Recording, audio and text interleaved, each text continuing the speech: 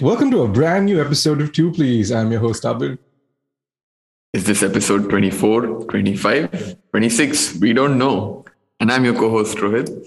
All we're getting from now is just brand new episode. It's so confusing. Every time we hit record, we're just, for the first 3 minutes, obviously you don't hear it because it's all edited out.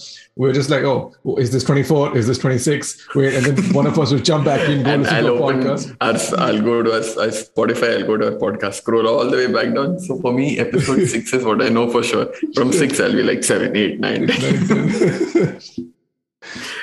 It's just So really confusing for us. I think a brand new episode is fine. And as I'm editing, as I'm uploading it, I'll just number the episodes, and I think we should be good from there. It is the new year. Happy New Year. I know this is probably coming out sometime at the end of Jan, but and we're much into like into the year at this point. But And at this point, I don't even know how we'll all be feeling 3 weeks from now, right? With the way this whole third wave and shit. In 3 weeks, we'll all probably be like, fuck. Again, we have another shit year, and we're like, hey, Happy New Year. So we're gonna be like, screw you, man. What's happy? Yeah, I don't even think, given what the numbers are projecting for the month of February, it's just, man, if you can get boosted, please do. We'll do some basic admin work at the start. If you can get boosted, please do. Figure it out before COVID crashes and, gives everyone a headache once more. Just wherever you are in the world, as a matter of fact, try and get boosted and just figure that out. Also, speaking of the pandemic, in a slightly more positive note, a movie has just surpassed $1 billion. I mean, it's been more than a month at this point since it surpassed $1 billion. And by the time this comes out, it's probably going to surpass the 2 billion mark. That is Spider-Man No Way Home. And if we're being completely honest, if there ever was a movie that was going to surpass $1 billion, it's probably this one. Given the hype, given the fan fever around it, just a movie that was anticipated for so long, that had that kind of that hype train, which more often than not derails a film like this. But somehow the filmmakers managed to pull it off. I like complete props to the entire team, to Kevin Feige, to John Watts, and specifically Tom Holland. We will talk about No Way Home further down the episode, and it will contain spoilers. So, and just as we're about to, we'll probably give you a heads up. But this gave us an idea for this week's episode, where we decided to trace Spider-Man's journey through films and media from the 90s. And to be honest, it's quite an interesting journey that Spidey's been on. So I guess we'll be looking at the initial development that it went through in the 90s. We'll talk about, obviously, the Tobey Maguire films, the Andrew Garfield films. We'll talk about the Spider-Man games that have come out since. And of course, we'll address Tom Holland's role in the MCU. What else? Dude, we can't not talk about Into the Spider-Verse. Oh, of course. Yeah, I was just like, I've been like, just before I've been prepping for this episode, and I kept telling myself we have to talk about Into the Spider-Verse. And I'm sure there's a lot of love for that film from across the spectrum. I particularly adore that film, but we will give it its time of day in the podcast. Let's get on with the show.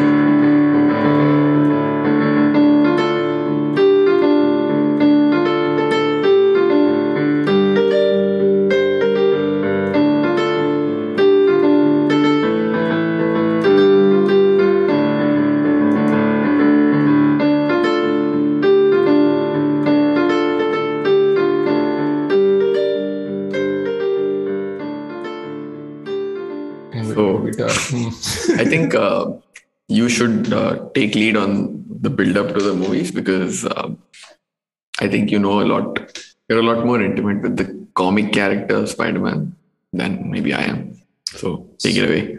I don't know. that's not the case. But yes, growing up, Spider-Man was a big part of my childhood. I wouldn't say to the extent that Batman was.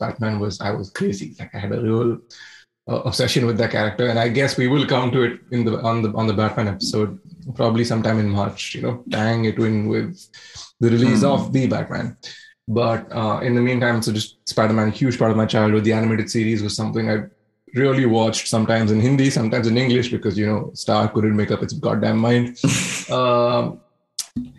But yes, a great affiliation with the character through the early part of my childhood. And in the 90s, I think there was an Israeli American businessman named Avi Arad, who is credited as the founder of Marvel Studios. So he was the guy who initially got Marvel comic projects off the ground, and it began with a disastrous depiction of Nick Fury, where David Hasselhoff played Nick Fury, and it didn't really do too well. But this I know. Yeah, he eventually brought it back with properties like X-Men, Blade, and Blade 1 and 2. We have spoken of Blade in the past. I think specifically in the Monsters Under Our Bed episode. Yes. So anyone who's listened to that episode knows how much we love 90s Blade. And I think around the late 90s, just after Titanic was this global phenomenon, James Cameron was approached rather and tasked with directing Spider-Man. And I think Leo DiCaprio was attached to it. But that project, he quickly departed the project, and Leo said, this is not really my thing. And he ended up giving it to his best friend, Tobey Maguire, who read for it, almost didn't get cast for it. And there's a very interesting story about how Tobey Maguire tried to sell himself for the role. They gave him a blue unitard, and Tobey Maguire really bulked up for the role, and so he kind of strips down to his torso, and then enacts this action sequence. And then the producers were like, "Okay, I see that this guy can do both. He can be Spider-Man and he can be Peter Parker," which Sam Raimi, who extremely famous horror director of Evil Dead of the Evil Dead films, and what else did Sam Raimi do in the 90s? I think mostly Evil Dead. The fact that they chose Raimi, I know, also surprised a lot of people, because not the kind of, obviously at that point, superhero movies themselves are a very nascent and sort of undefined concept, but his was probably not the first name that would probably come to mind for somebody looking to helm this project. In fact, I was just reading and I saw a lot of the other names that were considered. And to even imagine how their version of Spider-Man would be is a mind-blowing exercise. So I think one of the people considered was Roland Emmerich. Like, imagine in Roland Emmerich's Spider-Man, it doesn't matter how, but eventually the world's going to end. The end, yeah. Tim Burton was considered. Can you imagine Tim Burton's Spider-Man? I would. I have like this weird Edward Scissorhand aesthetic in my head where. It would be a trippy Spider-Man. Then Michael Bay was considered, which doesn't take a stretch of imagination to wonder how that would have turned out. M. Night Shyamalan was considered. I think this is clearly on the back of Sixth Sense. After Sixth Sense, people are just like, please make my movie. Make my M. Night Shyamalan Spider-Man probably at the end you're like, there is no Spider-Man. And also we are the Spider-Man. And Fincher was considered. Now that is an amazing what if. Yeah, but I think Fincher was kind of, after what happened with the Alien Resurrection, I think he was very anti-studio at that time. In studio big projects specifically. And I think another IP that they'd given him, he would have been like, no way. I don't think he's done IPs ever after Alien Resurrection. Maybe Gone Alien 3, sorry. Alien Resurrection is Joss Whedon, which is even worse. But Alien 3... Gone Girl is IP in the sense that it's an adaptation, but I get it. It's not a big marquee property. Yeah, it's not a marquee property. And so it's funny you mentioned Gone Girl, because at the time, Avi Arad was working at Marvel. There was an intern that was basically sitting on all projects. And I was listening to the Ben Simmons podcast yesterday, and he was interviewing Ben Affleck. Ben Affleck is everywhere. He's been doing press for The Tender Bar, which is out, I think, on Amazon Prime. And he was talking about just why he wanted to do Batman. He wanted to do Batman for his kids, and like a movie that, he wanted to, he'd done 3 films prior to the Batman, and his kids couldn't have watched any of them. So he said he wanted to do something for them. And he also spoke about how disappointed he was with Daredevil. And the one thing that really bothers him is because when he was doing Daredevil, Kevin Feige was on set, was involved, but not to a great extent. He was like 3rd or 4th removed from the actual person who was making decisions. And he's like, I just wanted to go tell that guy, go to him and be like, listen, you decide, like, screw these dudes. Let's get the movie done. Because he was like, growing up, Ben Affleck really had a great admiration for Matt Murdock, and I think so that it really disappointed him with how the final product of that came out. And so Avi Arad and Kevin Feige have a long history. Avi Arad eventually moves out of Marvel. I think they around 2007, 2008. But we're time jumping a little bit. Let's go back to Spider-Man 1. So 2002. Which, by the way, is 20 years ago, old now. Yeah, 20 years this year. Way to feel old. Yeah. Oh, goodness. It has been 20 years since Spider-Man dropped in theaters. And I remember the exact screening that I went to, because you remember the press, the newspaper ads. You remember the poster of him walking up. You remember the trailer. It was unlike anything we'd ever seen.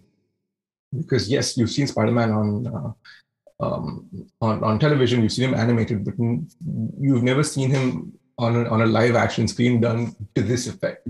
Yes, there was the Japanese Spider-Man, who is who I keep referencing. It was like, for me, it's a cult hero. I love that the strange bizarreness of it all. But it's the first time any of us actually saw a live action adaptation was with Sam Raimi's Spider-Man, and probably the most comic book movie of all Spider-Man films so far. Again, with the exception of Into the Spider-Verse, I'd say. Yeah. Into the Spider-Verse, I think, is just, I mean, it's animated, so that's sort of cheating. But out of the live action movies, definitely. The most formulaic, in a good sense, not that it's a bad thing, formulaic comic booky movie of the lot.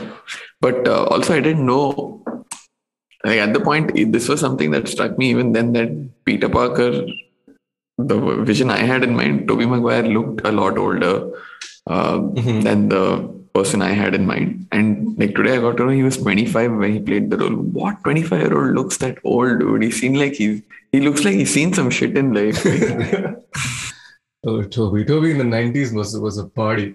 And you have Kirsten Dunst as... Not a great guy in real life from what I've read. But, if you've watched Molly's Game, I think it's a fair introduction of what that kind of person he was. He seemed like the perfect part, because I remember really taking to his Peter Parker. I think he really captures that, that man stuck between two worlds. One where he wants to be there for he wants to live a happy life, at the same time is burdened with the responsibilities of who he is.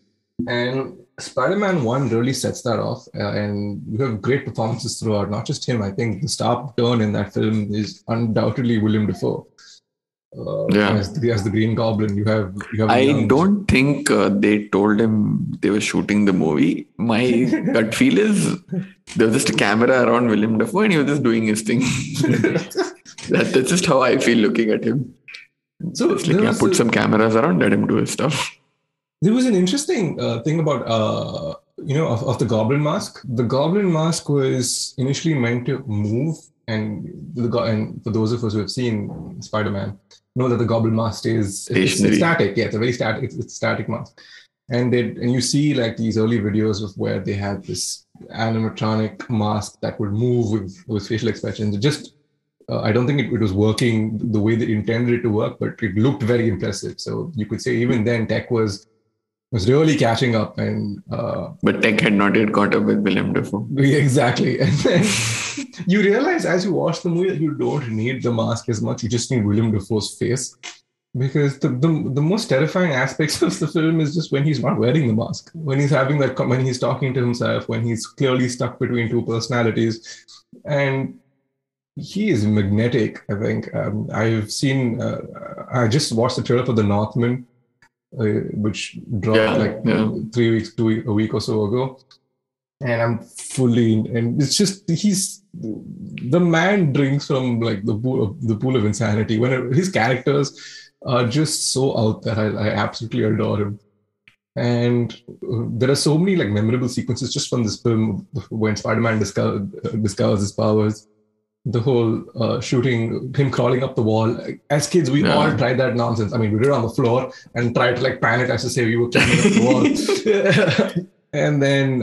I've seen that movie so many times. Exactly. Like so many times. For lack of anything better to do growing up. Like, you're bored? Yeah, just put on the Spider-Man CD. I have not watched the first Spider-Man in years, but I remember it crystal clear.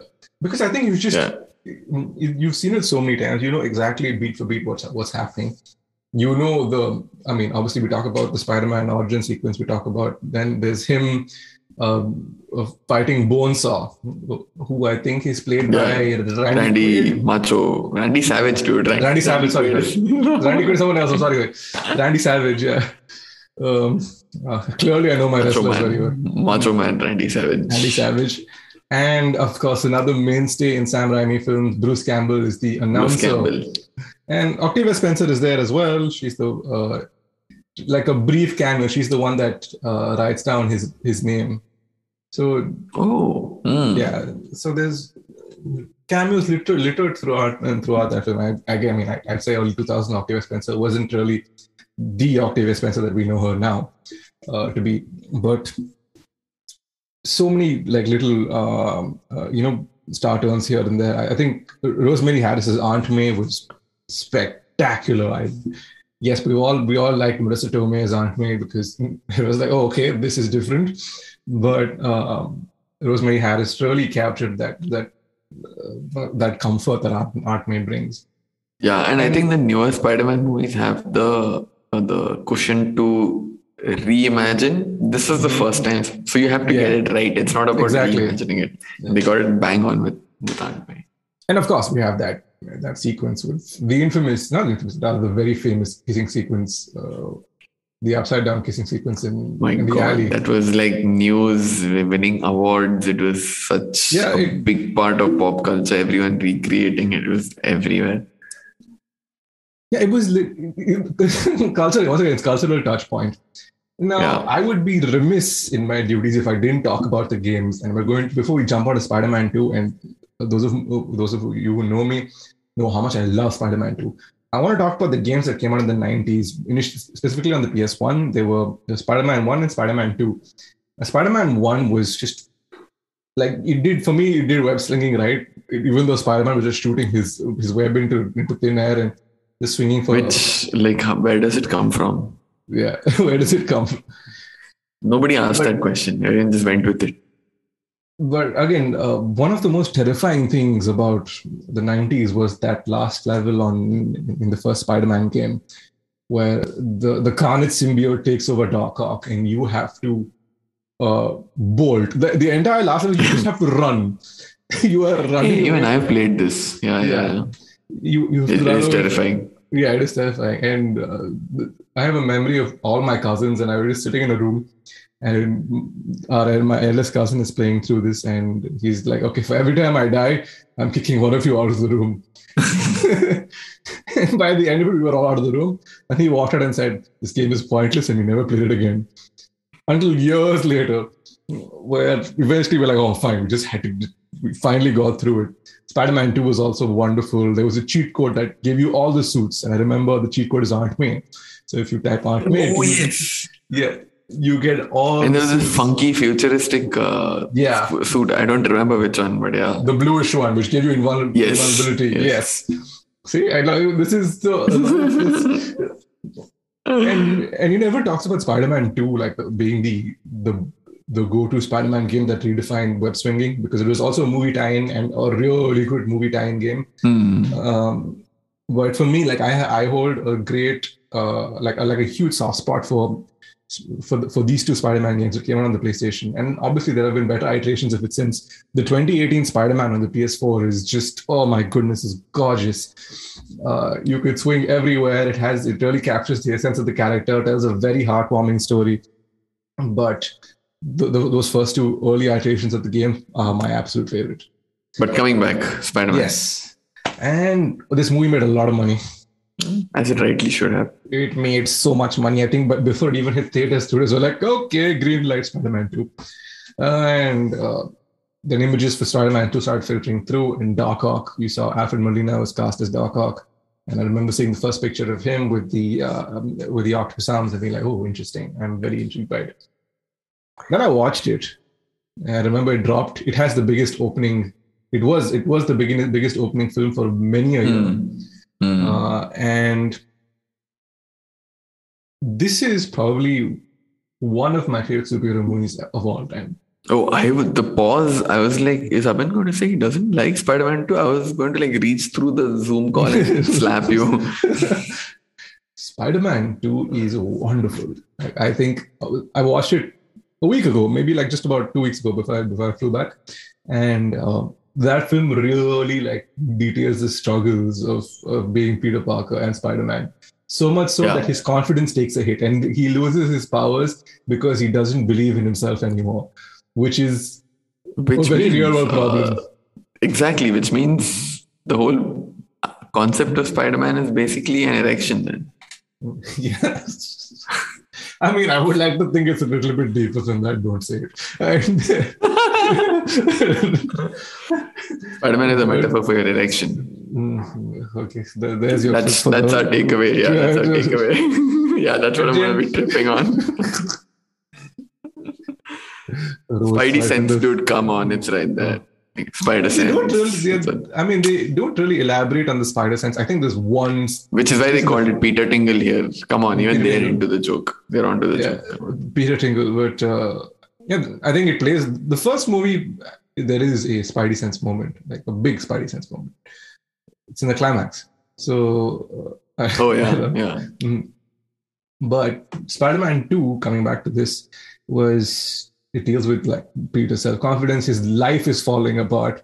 He's living in this ramshackle apartment, which I thought, probably exaggerated for effect. No, very much real exists. I have seen shit like this. So his work, they keep threatening to fire him. He wants to be with Mary Jane, and there is a line at the end of the first Spider-Man film where he talks about how this is his gift and this is his curse. The last monologue before it cuts to swinging, which I think is great. And even when Mary Jane kisses him and he walks away, Mary Jane is like, "Wait, what?" And then she's like, "I know what that is," and that plays a point that plays an important part in the sequel when you have Doc Ock and who's trying to recreate a mini sun as a new energy source, which also fails horribly. And but I don't understand. I have to hand it to Peter. I don't understand who these people are who are so determined to be heroes. You've lost you're struggling at your job. You're living in a ramshackle apartment. You're a superhero. Just do crime, dude. Like go rob a bank, be rich. Why the fuck are you struggling day in, day out? Not sure where you're like. And that's what he is, right? He's supposed to symbolize the best of us, like inspired. Why? So Stanley spoke about this, and he said, what I really enjoy about Spider-Man, and none of us thought about this when we created it. Anyone can be Spider-Man. Anyone can be Spider-Man, which is wonderful. And I think for years, I think Black Panther was when people were like, "Oh my God, I see myself," and a large part of the world was like, "Okay, I see myself as one of these roles." There's a wonderful image that has come out over the last week or so of this mother and like her child saw a character in Encanto and said, "Oh, that's me. I'm in this movie." And even then, for us, like for a lot of us, we've all dressed up in Spidey costumes growing up at some point in our childhood. I wrote this like have you not? I have. No, I'm still wondering if I was Spider-Man, people would be fucked, dude. Like, I would not be a good person. I would just, like, forget crime. I would do petty shit. Like, just, right on top of a building, just web people's food out of their hands. Just fuck with them. Oh, just start dropping webbing on people like pigeon shit. Yeah, just like pigeon shit. Or randomly somebody's walking, just yank him from behind and fuck off. Like what happened to me? Who knows? Like even I still do this in games, like in Assassin's Creed and all. Remember earlier you used to you could flick money from money of people, yeah. I'd go to the bazaar, flick money from a bunch of people, they'll chase me, I'll go stand on top somewhere. Like there's missions waiting. I'm like, fuck those missions. I want to steal money. Spider-Man, I would do the same thing, dude. You have GTA'd Assassin's Creed. If I was Spider-Man, I would have done the same thing. Crime, somebody else's headache, dude. I want to flick this guy's wallet. If there ever is a robbery, and somebody's going to use this podcast as like evidence, be like this boy. Dude. But yeah, kudos to Peter Parker. He underwent all of that and still retained his good side and remained a hero. To a life of crime. I mean, and remained a hero, so committed that eventually he managed to bring Doc Ock back from the dark side, and which again is a very, very poignant and pivotal moment towards the end of the movie, because it's sort of the moment that the whole movie builds up to, right? Setting Doc Ock as this good guy, this very relatable, not relatable, sympathetic. Like he's a very sympathetic villain, yeah. And I think one of the exactly, and you know that under all of that, something's overtaken him. This is not the real him. And when you see that sort of that real him again come out towards the end, it's a very nice sort of crescendo to that arc. So Nerdwriter has done a video on this. He talks about the short horror film hidden in Spider-Man 2.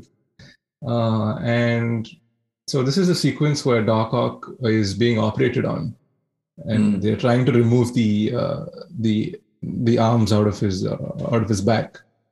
And that's when the arms begin to start murdering every doctor in the operating room. Like, it's very reminiscent of his earlier films, because you see like the cuts, the dolly shots, the woman being dragged down into the darkness when her fingernails cutting through the floor. All of it, and not a single drop of blood, because you're obviously like a PG film, right? And I remember, this is something, I don't know why, but it sticks with me. When I remember the sequence in the theater, it terrified me, and I could hear people screaming. And you're supposed to be really enthralled by this Doc Ock, by the arms. And the arms, once again, making the case for practical effects, are puppets. Like, the entire thing is I mean, obviously the wide shots are more digital, but like the arms, the close-ups are all puppet shots. This movie also has probably the greatest sequence in a Spider-Man film. The train sequence. Once again, a thing we've all attempted. Like, we've all tried playing it. Like, the whole where he just starts shooting webs to just slow the train down. I mean, I don't want to know what you did at home when you were alone. I played Spider-Man a lot, dude. But here's a fun fact: that train doesn't exist. That train doesn't exist. It doesn't line. That line doesn't exist. Yeah, it's been moved because it was like, why is Abhin going philosophical? Like train of Theseus or something. If the train tracks are being removed, is it still the same train or not? That way. Okay. I love how we interjected Ship of Theseus into a Spider-Man film. Fuck it. But so two great movies, and then I think a lot of expectation building up, and I think there's a bigger gap between Spider-Man 2 and 3. 3 years. I think 3 years. I see Spider-Man 3 as the film that tried too hard or tried too much. I think at some point they had considered splitting it into 2 movies, which I think they should have done, because there's too much in the movie. It's too much happening. And this is probably the most memed superhero movie of all time. And I think Bully Maguire came out of this as the meme. And you mentioned that they tried stuffing too much in. A lot of this is down to Avi Arad. By the third film, Avi Arad was adamant that they put Venom in the film. And Avi Arad has, as I mentioned, long-standing history of Spider-Man, produced the cartoons, was producer on all 2 Spider-Man films, was involved with X-Men, with all the Marvel properties. So he was Kevin Feige before Kevin Feige. And he insisted that they throw Venom in, they try and build up to Sinister Six movie, introduce 3 different villains. And Sam Raimi was like, dude, I want Sandman. He's a sympathetic character. He is someone struggling. I want him, and I want the Harry Osborn arc to come to an end, because they built that up in Spider-Man 2. But Avi Arad was like, no, I want Venom. Right Venom in. So in comes Venom, in comes Gwen Stacy for no rhyme or reason, rather just to build tension between Spidey and Mary Jane. And then they try and flesh out the symbiote. They go this weird new hairstyle for Tobey Maguire. This weird flaw that he's got. Emo, My Chemical Romance frontman. Yeah. Wannabe Then there's hairstyle. him dancing down the street. Then he pushes Oh Mary man. Jane. Don't diss the dance, dude. Don't diss the dance. The dance is awesome. And this is in Pelvic sharp, thrust and all. yeah, and this is in sharp contrast to how he is in Spider-Man 2, right? Where raindrops are falling on my head is playing, and he's going to college, witnessing crimes, not doing anything about it. And here he's just dancing. That's my Spidey. That's Witnessing crime, not doing anything about it. Oh no, your Spidey is him walking and beating up the victim or somewhere.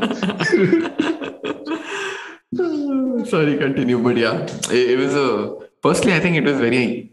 I get what they wanted to do with the story. Obviously, it's symbolic of the symbiote, the nature of the symbiote, or rather, him being ripe for the symbiote to enter his life. But I was like, why this storyline? It's so random. It's out of the blue because you had built him to be a nice guy. Why will he suddenly be a truth? And I mean, obviously, now we know it was all studio first. Like the Sandman story felt more organic. Harry Osborn's arc felt organic. Although, a quick note here, James Franco sucks, dude. He can't act. Yeah. It's so bad. But the only Franco movie I've actually liked is him in The Disaster Artist, where he's... I was just going to say, that's probably the only exception. Yeah. Because that role is eccentric. He was able to... Otherwise, but anyways, yeah. Like you were saying, those two arcs at least felt organic. This whole Venom thing just felt forced upon you as a viewer. And Topher Grace as Eddie Brock does not look menacing at all, dude. I don't like if he threatened me, I'll just like pinch his cheeks, take his lollipop, and walk away. Because we know your Spider-Man wouldn't do that. You'd probably steal his wallet too. I mean, they retain the Eddie Brock origins, the Venom origin story from the comics, where Peter, the symbiote leaves him which is in the church, right? And man, they made Tobey Maguire cry in this movie, and I remember the theater laughing because it's on the Central Park Bridge. And he's holding the ring saying, "I love you, Mary Jane." And then there are people just howling with laughter. And his ugly crying face is like, just like, no, dude. No, some time I must have been like, "What is this? Like, please cut this." And there was a Spider-Man 4 sequel planned, which got cancelled 4 days after Tobey Maguire spoke about it. So if you've seen the draft, and I think you know this, is like, so Bruce Campbell is in all 3 Spider-Man films. The first movie, he's the announcer. The second movie, he's the usher, and in the third movie, he's the maitre d'. He was supposed to be Mysterio because he has interfered with Peter Parker's life in three pivotal moments. And he was supposed to be a big part of it. And I think they were looking to bring... Vulture was supposed to be a part of Spider-Man. Dude, they planned 3 more movies. It was supposed to be 6 movies. Yeah, I think 3 is a good number, honestly, I feel. And I think Tobey Maguire still hasn't been able to live it down, purely because he was the first one to do it. And he did have a very strong career in the 2000s. I think Seabiscuit, for me, I always associate him with Seabiscuit because I love that movie. Yeah, very nice movie. But that Cider House Rules, Pleasantville is another one. But you'll always know him to be Spider-Man, right? And then also, what is he doing now? Like, he's just chilling. He's not done. Yeah, he hasn't worked since 2017, 2016, I think. And then the property goes silent for a few years. The Spider-Man games get equally worse. And I think Shattered Dimensions was something that came out in 2009, 10, 11, which was good, supposed to be pretty damn good. But in 2012, I think. 2012, in comes a new Spider-Man. So starring Andrew Garfield, who's fresh off The Social Network, is a very hot commodity. They cast him across Emma Stone. And then Sally Fields plays Aunt May. Rhys Ifans plays Kurt Connors, and it's a pretty big star cast, but it is in a sense the same movie. It is Spider-Man 1 rebooted. And I remember watching the movie and going, I think Andrew Garfield is a terrific Spider-Man. I really do. But I think Andrew Garfield is terrific. Yeah, it's terrific generally. But this movie is terrible. And it's boring. It feels And I mean, it's directed by Mark Webb, who's made 500 Days of Summer. I was like, dude, like it must be good. And it has Emma Stone. I can watch her for hours on end. But yeah, this movie was a chore. And we have to talk about Irfan Khan is in this movie. Yeah. He's in it, and then he's on the bridge, and then he's gone. And I guess it is what it is. But then the movie makes enough money to greenlight a sequel. And once again, I think a big part of that is because of Andrew Garfield. He's very charming, and he feels more boyish, although he was around the same age that Tobey Maguire was when he started out as Spider-Man. He just feels a little younger, a little more energetic, and he has that whole motor mouth aspect to Spider-Man, which is a big part of the comics, but wasn't a part of the Sam Raimi trilogy. So he's a lot more blabbermouth. There's a lot of banter between him and the bad guys that he fights. And it's those witty one-liners that Spider-Man is famous for. So that part of it is nice. But everything else was completely uninspiring. Also, again, quick note here. Before Andrew Garfield got the role, a lot of people were considered for it. Two names that really stuck out to me. One was Taylor Lautner was considered. And Taylor Lautner. Imagine, again, the most he has no expressions. Dude can't act. Can you imagine the train wreck that Taylor Lautner as Spider-Man would be? I want to see Taylor Lautner Spider-Man now that you mentioned it. I remember Taylor Lautner at the time had been Wolfman. Now he's Spider-Man. Yeah, Taylor Lautner was... That was one. And the other name considered was Daniel Radcliffe. I'm like, bro, he already has Harry Potter. Yeah. You want to give him Spider-Man also now? Like, how much money do you want this guy to make? I hope, but I'm so glad they didn't give it to him. Poor guy, would have broken him. He lived a very, what do you call, no childhood, poor guy. But, yeah. I don't think the word poor and attractive go together, but let's. But yeah, like you said, this led to the Amazing Spider-Man 2. And Avi Arad once more said, I want a Sinister Six movie build-up. And that's what they try to do. And they cast Paul Giamatti as the Rhino. It baffles the mind. Hammiest Russian accent. It's tough. I am the Rhino. And then and then you cast Jamie Foxx as Electro, who, when he's not in the weird bluey goo thing, is actually pretty good. As soon as he becomes Electro, he loses all personality. Yeah, everything. His personality got zapped out. I was just trying to say it. And then you have Dan DeHaan, who I think comes off the back of Chronicle, which, in my opinion, is a great superhero film. I hope Dan DeHaan does not have a career, dude. Why, bro? Fuck him, dude. He just has an unlikable face. I don't even know if he's a good actor. Like, I didn't notice him in this film. I've not seen any other film of his, but fuck him. I don't want him to have a film career. He's in Kill Your Darling. I feel he's a good actor. He just got screw him, dude. Typecast well too early. I don't care. Just fuck him. Poor Dan DeHaan, dude. And then they made him the Green Goblin, which again, very bad casting. Felicity Jones is in this, and I think she's supposed to be Black Cat, but she's like hinted at. And this movie is famous for one thing, because I realized when they cast Gwen Stacy and Green Goblin in the same movie, you knew what was going to happen with this film. So the story of Gwen Stacy and Green Goblin is famous. It is probably one of the earliest examples of fridging, which is a term that came out of comic books, came out of a Green Lantern comic book, where Green Lantern comes home to find his wife dead and shoved into a fridge. And this was like a term used to give. This was a term that came from situations where the love interest of the hero would die to provide the hero motivation. Wait, what the fuck? Green Lantern came home to his wife in a fridge. Who is writing these comics, dude? Kids are reading these comics. What is wrong with you guys? After you said it took 30 seconds for me to digest that information. I'm just like, what the fuck?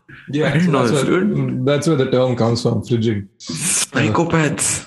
Yeah, so... And then... So Gwen Stacy obviously was the next big example, because where in a bid to save her, Spider-Man, like she's falling off the George Washington Bridge when in reality, it was the Brooklyn Bridge. So Gwen Stacy dies from whiplash. Like Green Goblin throws her off the bridge, and Spider-Man saves her. But as he yanks her up, the motion causes her to break her neck. Similarly, like in Why is he lynching her or something? No, dude. Like I think she's falling, and then he catches her, and then the recoil kills her. Oh wow. And which they try to like make it worse in Spider-Man 2. Plot spoilers for Spider-Man 2, where it is a very nice sequence because you see him falling down to catch her, and you see him shooting a web, which in turn turns into a hand to try and catch her. And we have to talk about another thing that really sells this film is the chemistry between the two leads. I think Gwen Stacy, Emma Stone, and Andrew Garfield were perfect for each other. They dated for a very long time, and there's still a lot of love there. I remember when Emma Stone won her Oscar, the last person to sit down clapping was Andrew Garfield because he's on the front row, and he was also very emotional. And this was years after they'd broken up.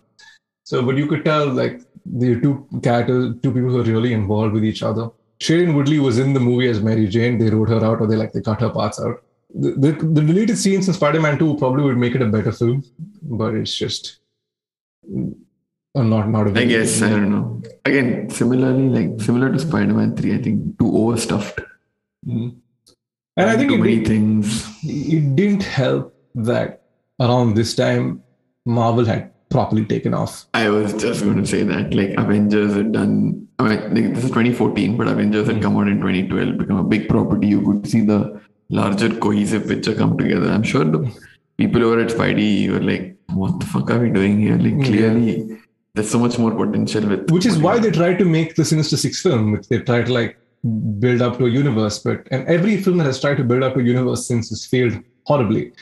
I think the DC 2012 was Spider-Man was when Avengers dropped. In 2013, Zack Snyder very evidently did a movie that was meant to be its own thing. And then Man of Steel. And then they tried to wrap it up into a universe because one was like, oh God, look at what Disney and Marvel are doing. And so that we know how that worked. Then there was the Dark Universe, which it's not even a universe, dude. Like kuch bhi chal raha hai. Dark Universe, it seems. Fuck off with that shit, dude. I'm so glad that movie tanked. I am so glad because I was for a very hot minute afraid that they were going to override Brendan Fraser's legacy as for the Mummy films. The first Mummy, and I've said this on the podcast before, I've said this on to everyone. I love that movie. I think it's a perfect adventure film. Such a nice adventure film. Everyone calls it Budget Indiana Jones of the 90s. Yes, call it what you will. If you put it on television today, I will sit down and watch the entire thing. It's one of my favorite like childhood films growing up. It terrified me. It terrified a lot of kids growing up. Arnold Vosloo. But anyway, then Spider-Man, once again, it doesn't do well. Tanks. Andrew Garfield is off the project. And then I think during 2016, I think for 2 years, there's some quiet, but Tom Holland gets cast as the new Spider-Man. And the first time we see him is in Civil War. And what is most noticeable is that his eyes in the suit move. Yeah. And I was like, oh, wait. And in comes Tom Holland Spider-Man. And I've heard a lot of opinion on where he stands amongst the other two, like with the other two. I liked the idea of Tom Holland Spider-Man. I like that they made him younger. They made him, is essentially Spider-Man. A legit high school student. Yeah. And Spider-Man Homecoming has a lot of those high school elements, which is just, it is literally friendly neighborhood Spider-Man. It is a neighborhood problem that he is solving. They get Michael Keaton as the Vulture. We have his involvement in Civil War is also pretty damn funny. They make him Tony Stark's protege. There's a whole new direction they take with Spider-Man, and I was so happy because I did not want to see Uncle Ben die one more time. Uncle Ben. I cannot see that again, and I'm so glad they completely subverted all of it, and eventually ended up with. Obviously we have Homecoming, which I thought was an okay film. I I enjoyed parts of it. I enjoyed most of it. The movie is nice. It's not great. There are a couple of great moments. One obviously is Spidey and Toomes in the car when Michael Keaton realizes Peter Parker is Spider-Man. The good chunk of the scene is just focused. The camera is just stuck on his face, and Keaton knocks it out of the park. So menacing, so scary. That and the moment. Sorry, you're saying. Sorry, that and the moment. That in the moment where in the end where he's almost crushed Spider-Man and he's scared, but he overcomes that and pushes the thing off and frees himself. I think that's like his rite of passage as Spider-Man. So those are two good moments I remember. Other than that, it was a nice movie. It's your typical Marvel formula. That's actually why I don't like this trilogy. Is at some level I intrinsically have a baseline level of dislike for what for MCU stands today. It's just a formula. It's an algorithm at this point. Basically, more often than not. Which is why for me WandaVision was so good and such a standout from everything that Marvel has done. WandaVision and Loki, I would say. And Loki, are two examples where they're like, okay, let's step away from the formula and try something new for a change. Like WandaVision is just, I got my roommates to watch it a week ago, and I said, just watch the first episode, and if you're intrigued, we'll stick with it. That first episode, that's when most people either stay with it or fall off. And this has been a great week for me because it's like I watched that. I've been watching. So I grew up watching I Love Lucy. So Lucille Ball is also another big part of my childhood. So I watched this, and I'm currently watching Being the Ricardos, which is again based on her life. And it's like how Aaron Sorkin has made Lucille Ball this very snappy person who's delivering Aaron Sorkin barbs to everyone around her. So again, a really fun film. I think you'll probably like it if you like Sorkin. I should. Sorkin in small doses is nice. Otherwise, the air gets a bit too preachy. Yeah. I think he's a better writer than he's a director. I still mean. And case in point with Steve Jobs, which I think is a great movie. Like, but Danny Boyle handles the direction. He tempers. Yeah. Also, Jeff Daniels, Jeff Daniels and Aaron Sorkin are match made in heaven. Yeah. In Newsroom, was Aaron Sorkin? Aaron Sorkin. Yeah. Newsroom, Aaron Sorkin. To Kill a Mockingbird has been brought to Broadway. Aaron Sorkin, Jeff Daniels. So like it's everywhere. Now, so then Far Away From Home is the next entry in the franchise, and this movie I distinctly dislike. They bring in Jake Gyllenhaal. Far From Home.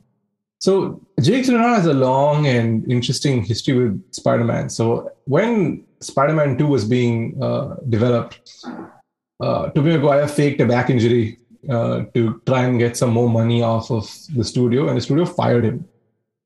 They literally fired him and said Jake Gyllenhaal was in preparation for the role. And like they'd cast him, he was preparing, and then the studio brought Tobey Maguire back because he decided to do the movie for less money. And there's a joke in there also, Spider-Man 2, where he calls and says, my back. So Jake Gyllenhaal finally makes it into a Spider-Man film, but not before Into the Spider-Verse drops in theaters, November 2018. Now this is Spider-Man 2 was my favorite Spider-Man movie of all time, and this dropped. And once again and I was very skeptical about it. I was like, wow, right, another Spider-Man property. I don't want to go anywhere near it. And it is so damn good. And this is a year after Phil and Chris Miller are booted off of Solo, and because it apparently wasn't working out, and so they get a complete project to themselves. This movie really encapsulates the perfect Spider-Man spirit. I love every second of it. It is animated. I don't care. The music is excellent. The characters are excellent. Peter Parker, Miles Morales, every other Spider-Man in this movie. So damn good. Nicolas Cage also in this movie. Spider-Man Noir. Yeah, it's just wonderful. There's nothing I can fault this movie for. It's so obviously, without getting into too much detail, No Way Home is also a lot of fan service. Into the Verse is also a lot of fan service, but not at the cost of a Story. very strong story. I mean, No Way Home does not, in terms of story, it's a little illogical. Yeah. Into the Spider-Verse has a great story, but still like enough and more fan service. I won't say fan service, it's just Easter eggs and like moments for people, like crescendos of emotion done right. It's just a perfect movie. In fact, when I had seen the trailer and stuff, I'm like, I don't know what this is about. Yeah. It's like a random I didn't movie. even think it was getting a theatrical release. Exactly. I thought it was one of those straight to DVDs, like whatever. But when I saw Phil Lord Crispin, I'm like, okay, I love 2122 Jump Street. And 22 Jump Street, in my opinion, is one of the funniest movies. Yeah, it is. Like, it has of the last decade or two. So when I saw their names attached, I was like, okay, this must be good. And man, was it good. You have just so much in that film. Like, that movie is packed, and visually it is insane. My mother absolutely hated it. She's like, what is happening? I can't understand. My sister's like, oh God, this is a great film. And to my knowledge, a lot of people consider this the best Spider-Man movie ever made. I mean, hands down. In spite of what, no contest. In spite of what have transpired recently, no contest. That happens, and then Far Away From Home happens soon after. And Far Away From Home, dude. Far From Home was like far. Far From Home. Damn it! I keep calling it Far Away From Home. Huh? Far From Home is just that's. I don't like that movie at all. There's one weird spider monkey joke they keep making, but I don't know why that joke, but I like the scenery of the movie. Like they do go to nice places, so it's easy on the eyes. Jake Gyllenhaal is a great performer. He's a great actor, and like whatever thoughts you might have about the role and stuff like that. Okay, the movie is a little bit predictable, but I think he really sells his character well. And again, there's a great sequence where spoilers for Far From Home, when Peter Parker realizes what's afoot and he goes to confront Mysterio, and Mysterio sort of has this whole not dream sequence, this whole like a fake sequence that he puts him through. Whoa, that is scary. Like with the whole one with the dead Iron Man sequence. Yeah. Very, very, very nice, strong visual sequence. That was, again, film has its moments. I don't dislike it, but it's fine. I think the one person who suffers in this movie is probably Zendaya. Zendaya in Homecoming was like, it was hilarious. Now, I really like Zendaya. I think that was a year after this, or was it, if not the same year? Was it the year after this? Far From Home is 2018, right? 2018, but 2018-19. No, 2019 June. Yes, I'm sorry. Yeah, I remember. 2019 June. So I watched Euphoria before I went into this. Now, season 2 of Euphoria drops this month, by the way. In my opinion, one of the better shows to have come out of HBO. And Zendaya, for me, that was a revelation. I was like, oh my God, this girl is insane. And she's a Disney, she grew up on Disney shows. So I didn't quite like what they did with her, and I don't like the whole damsel in distressification of her character. I guess MJ is that person in the universe. I'm maybe not always on board with how that character's progression goes, even in No Way Home, which I think we should talk about now. So because even No Way Home, I remember the first time I watched it, I wasn't particularly impressed with it, and there are still parts of it that I don't quite enjoy. I just feel it is, if you have to do fan service right, No Way Home is the perfect blueprint for it, because there are some real heartfelt moments in there. You and I went and watched this together, and I remember both of you turning to me and saying, I can't believe this is happening.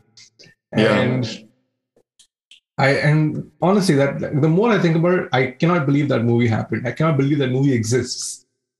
Yes, exactly. I can't believe they brought all of these threads together. I mean, from a business perspective, I don't know how they made it happen. And from a story perspective, it doesn't stand up to a great degree of scrutiny, the story, logically, but when you watch it cinematically, it flows and like it sort of makes sense when you're watching it. I remember right after the movie, I'm like, I told you also, like, I'm trying to find a flaw, but on the face of it, I'm not able to. Obviously, with time, when I think back, it feels a little flimsy logically, but it doesn't matter. When you watch it, It's it's very not, yeah. satisfying. I feel like you're getting what is advertised on the package and some more, and you just throw yourself in there for a good time. And should we talk about spoilers for this? Before we get into that, just a quick note. I realized after the original trilogy, Raimi's trilogy, the Andrew Garfield movies didn't have J. Jonah Jameson in them. It didn't, yeah. And even in this, eventually, like even after all these years, in fact, even Mark Webb said this, and even the MCU team said they couldn't find a better J. Jonah Jameson than J.K. Simmons. So they just like, you know what, fuck it, let's just get him back. Him coming back at the end of Far From Home was the biggest shock to everyone. I think that because Far From Home keeps joking about a multiverse, which is like a big honey trap. And then at the end of it, you see J.K. Simmons, and you're just like, wait, what? And then that sets off the events of No Way Home. Now, spoilers for No Way Home. Now, I wouldn't even say spoilers at this point because it has been all over the internet for years. And years, like images leaked. For me, so many things. Like by the time I watched this movie, I'd already seen images of everyone that was in this. Now we're talking about leaks also. We've spoken about elections. Now we're talking about leaks. Of course, yes. Thank you. This makes my life so much easier. And there are 3 Spider-Man in this movie. And oh wow, you went in now. Yeah. Fuck it. Like I am just going. There are 3 Spider-Man in this movie. I think Into the Spider-Verse kind of gave them the free, like the comfort to be able to pursue this. Rather, they were like, Into the Spider-Verse did it so well that in No Way Home, they're like, okay, what if we bring back Maguire, Andrew Garfield, and put Tom Holland in the same movie? Imagine the heads that will explode. And I think the moment they started casting the villains in this film, it was a big indication of what was going to happen. Because William Dafoe comes back. William Dafoe is better than ever in this film. He's in it. He's barely in it. I think Alfred Molina also picks up right where he leaves, where he left off. Rhys Ifans is good. Jamie Foxx better. I'd say he's better in this one than he was in Amazing Spider-Man 2. Thomas Again, a low bar, but you're right. Thomas Hayden Church. I'm probably not as good as Spider-Man 3, but doesn't really get a lot of screen time here. We know this is a Tom Holland film. We really do, but it's not his movie. Yeah. Even though the story dictates that it's his movie, you walk out of that movie thinking of Andrew Garfield. Exactly. The moment he's on screen, he just steals your attention. He steals it. Like now, I'm not sure if you've seen Tick Tick Boom, which I think is a really happy film, which is a film that loses steam in the second half, but Andrew Garfield in it is amazing. Since Spider-Man, I think he's also like adopted the Dan Radcliffe way where he just does some random bizarre shit. If you Under the Silver Lake, I think is a great stoner flick. It's absolutely bizarre. I would highly encourage you to check it out. Silence, which he does with Martin Scorsese, is the most anti-Martin Scorsese film I've seen. I don't know how to finish that movie. it's a bit boring. It's a bit of a slow burn. And of course, Tick Tick Boom, and then he's in this and Hacksaw Ridge. Sorry? Hacksaw Ridge. He was also Hacksaw Ridge. Yes, Hacksaw Ridge. He was nominated for, and so he's very much like bucking the Spider-Man trend. He's got a very successful career to boot, but at the same time, there's a lot of love for his Spider-Man because I think it was so earnest, it was so heartfelt that people have always gravitated towards it. I remember there's one part in No Way Home where somebody, I don't know, gives an update or some other characters talking, which is good news for their mission to save whatever. Andrew Garfield Spider-Man is not on screen. He's around, like 3 of them are around, and You just hear him saying good, good, good, good. That's not it. Exactly like he takes you back to the 2012, 2014 Spider-Man. It's like constantly he's talking something or the other. But as much as I loved watching Andrew on screen, the sheer nostalgia bomb that drops when Tobey Maguire makes his entrance onto this is insane. I watched it the first time, I couldn't believe it. I watched it the second time, I still couldn't believe it. It was, and he still brings that. Like Andrew Garfield is earnest. Tobey Maguire is just there's something emotionally damaged about him. And that's what he brings to Spider-Man. Andrew Garfield's Spider-Man uses humor as a defense mechanism. Tobey Maguire's Spider-Man is desperately trying to hold. Yeah, he's desperately trying to hold himself. He's holding himself together, and you see the hurt in his eyes. You see like just the strain it has taken on him. He has one of the nicer moments where Tom Holland is going to town on Green Goblin. So what this movie does is as I was watching this film, I realized, oh wait, there is no single origin story for Tom Holland. There are 3 movies that dictate his origin story. We haven't even spoken about Tom Holland's participation in Infinity War and Endgame. Endgame, not so much, but as Infinity War was where he got people really choked up because, he also, probably in a few years, they'll include it into like one of the most iconic lines in film, Mr. Stark, I don't feel so good. So, which is a gut punch. For what happens and also for how Robert Downey Jr. plays that off. Damn, RDJ is good. Yeah. I've already given spoiled No Way Home, but I won't build the linear. I won't go into the story elements of it. I think it establishes the Spider-Man mythos, right? It tells you at the end of the film, it's just like, okay, I know this man, he is now at this point, it's taken 3 films. At this point, he is actually Spider-Man, and he is going to face challenges that he's going to face. Now, sad epilogue, like that whole diner scene, and then. But he's inherently, he's inherently a tragic character. And it's what's necessary for the origin story to conclude, I know, but it's just so sad. And so while the Spider-Man films were happening and they were in the hands of Marvel, I think this is probably going to be the footnote to episode. So Aviar had decided that he wanted to bring another character back, and he brought back Venom. And they cast Tom Hardy. What is this guy's obsession with Venom, dude? But he clearly wants Venom, and they got Todd McFarlane, who is the guy who created Venom, to sign off on it. Now, Tom Hardy, once again, I think is a fantastic Venom. The first Venom I don't like at all, but I see the appeal to the character. I see I see just how over the top Tom Hardy took it, and it works. It really works because he is the heart and soul of that film. The second one is just straight trash, but still somehow, by some weird circumstance, the first one made $1 billion. Which I thought was insane. I'm so happy Riz Ahmed is in a $1 billion film. I want all the good things to happen to Riz Ahmed. So during the press tour for this film, Riz Ahmed dropped his album Mogambo, and he got Tom Hardy to promote it. And Tom Hardy actually says Mogambo Kushua on one of the press tours, which for me absolutely blows my mind. But he's not in the second film. They cast Woody Harrelson, who I adore in most of the films.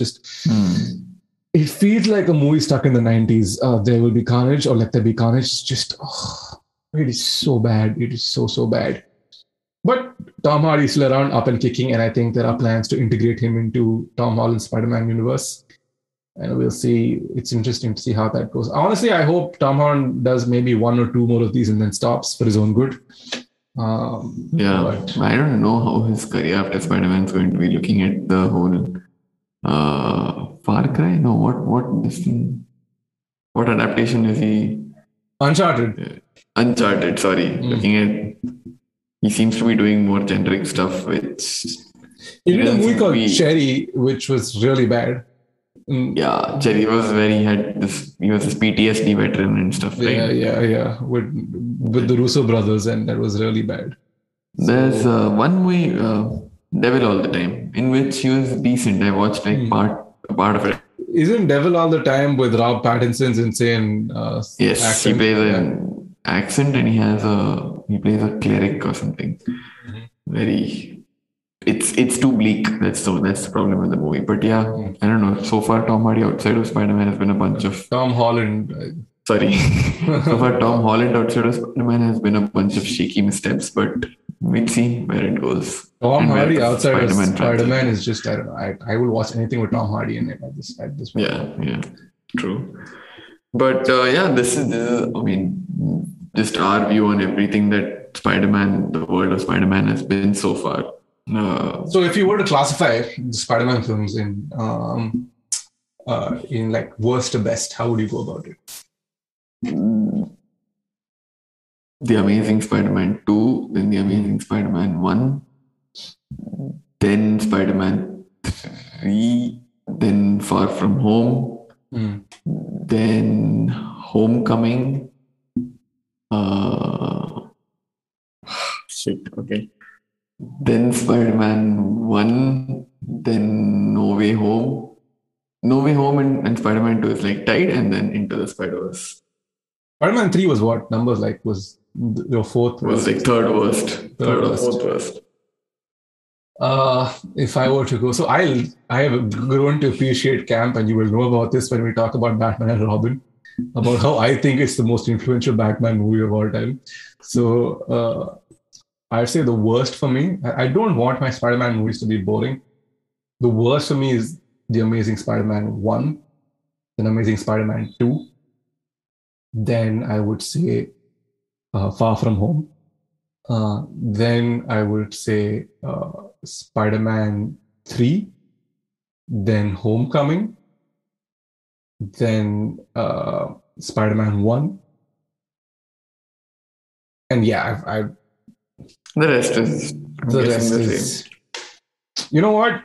Into the Spider-Verse number 2, Spider-Man 2 number 1. Oh. I love Into the Spider-Verse, I really do, but I just feel what Spider-Man 1 does with its source material, and at the time that it came out with, and with everything tech, it's not like a canvas. It's not that the animated movie had, where it could just do some crazy shit. I think what it does, it's a very, like, it's something we all struggle with. We struggle with self-confidence. We struggle with anxiety. There's so much happening to us, and right now, especially the pandemic, has been very strenuous on a lot of us. So I probably connect to that aspect, where it's just like, sometimes you just can't, where the self-belief goes, and when the self-belief goes, everything around you suffers. And it's so important to a lot of people. Like that self-belief just brings, it brings so much to the table for a person. So I think Spider-Man 2 really explores that aspect very, very well. So probably up there. It's my favorite Spider-Man movie of all time. You could have just said you like erections. I do like erections. I think that's a good note too. Yeah. That's a good way to end this. Oh, Jesus. And I know this is audio, but I'm just shaking my head at this point. The trust, Rohit, just like I feel the last 12 years of my life is just literally this. Why you make things unnecessarily dark? Yeah, exactly. It was dark at first, now it's sexual. I guess this is progression. I don't know. On that note, we have come to an end of this week's episode. We will be back next week. So we'll see you on the next one. Take care.